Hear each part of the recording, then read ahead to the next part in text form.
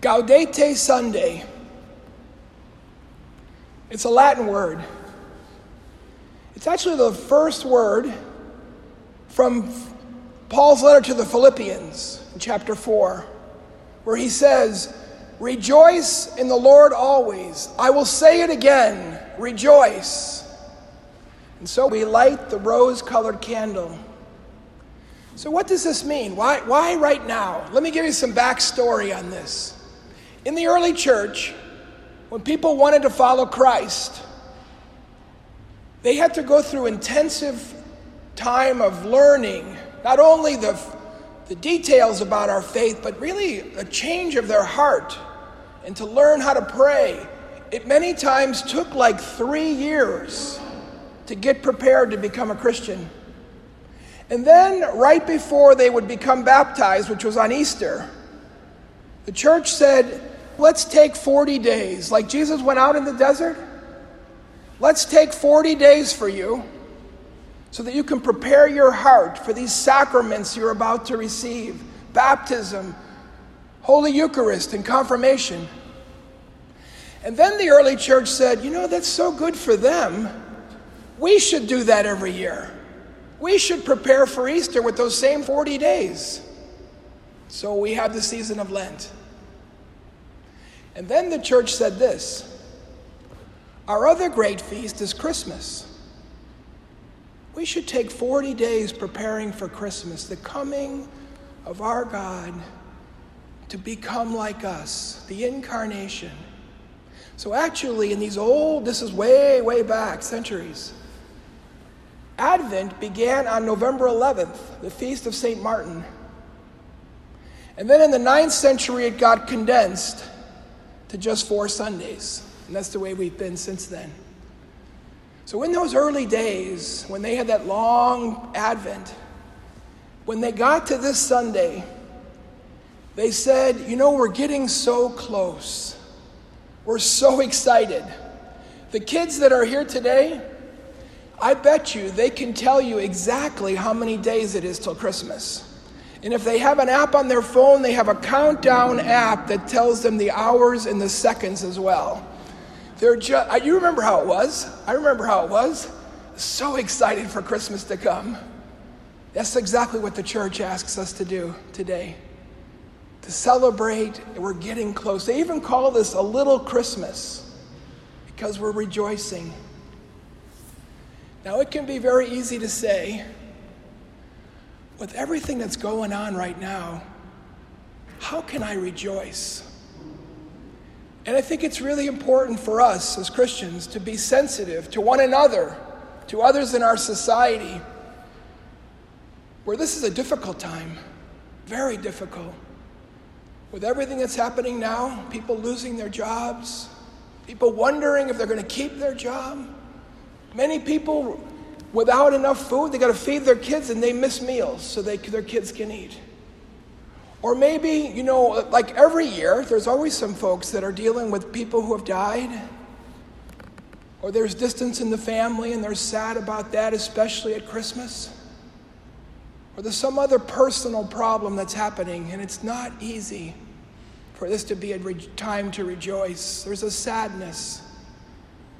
I think it's part of our charity to be sensitive to that and to them. And yet, all kinds of things were going on during Paul's time, and he still declared, rejoice in the Lord always. I say it again, rejoice. How can we do that? Father Henry Nouwen, who was a Dutch priest, he made this distinction. I think it's very helpful. He said there's a difference between happiness and joy, even though we often use those words interchangeably. He said, I can be happy, and I am happy, when everything's clicking. It's a beautiful day. I got a wonderful job. Everything's going pretty good in my family right now. I'm really happy.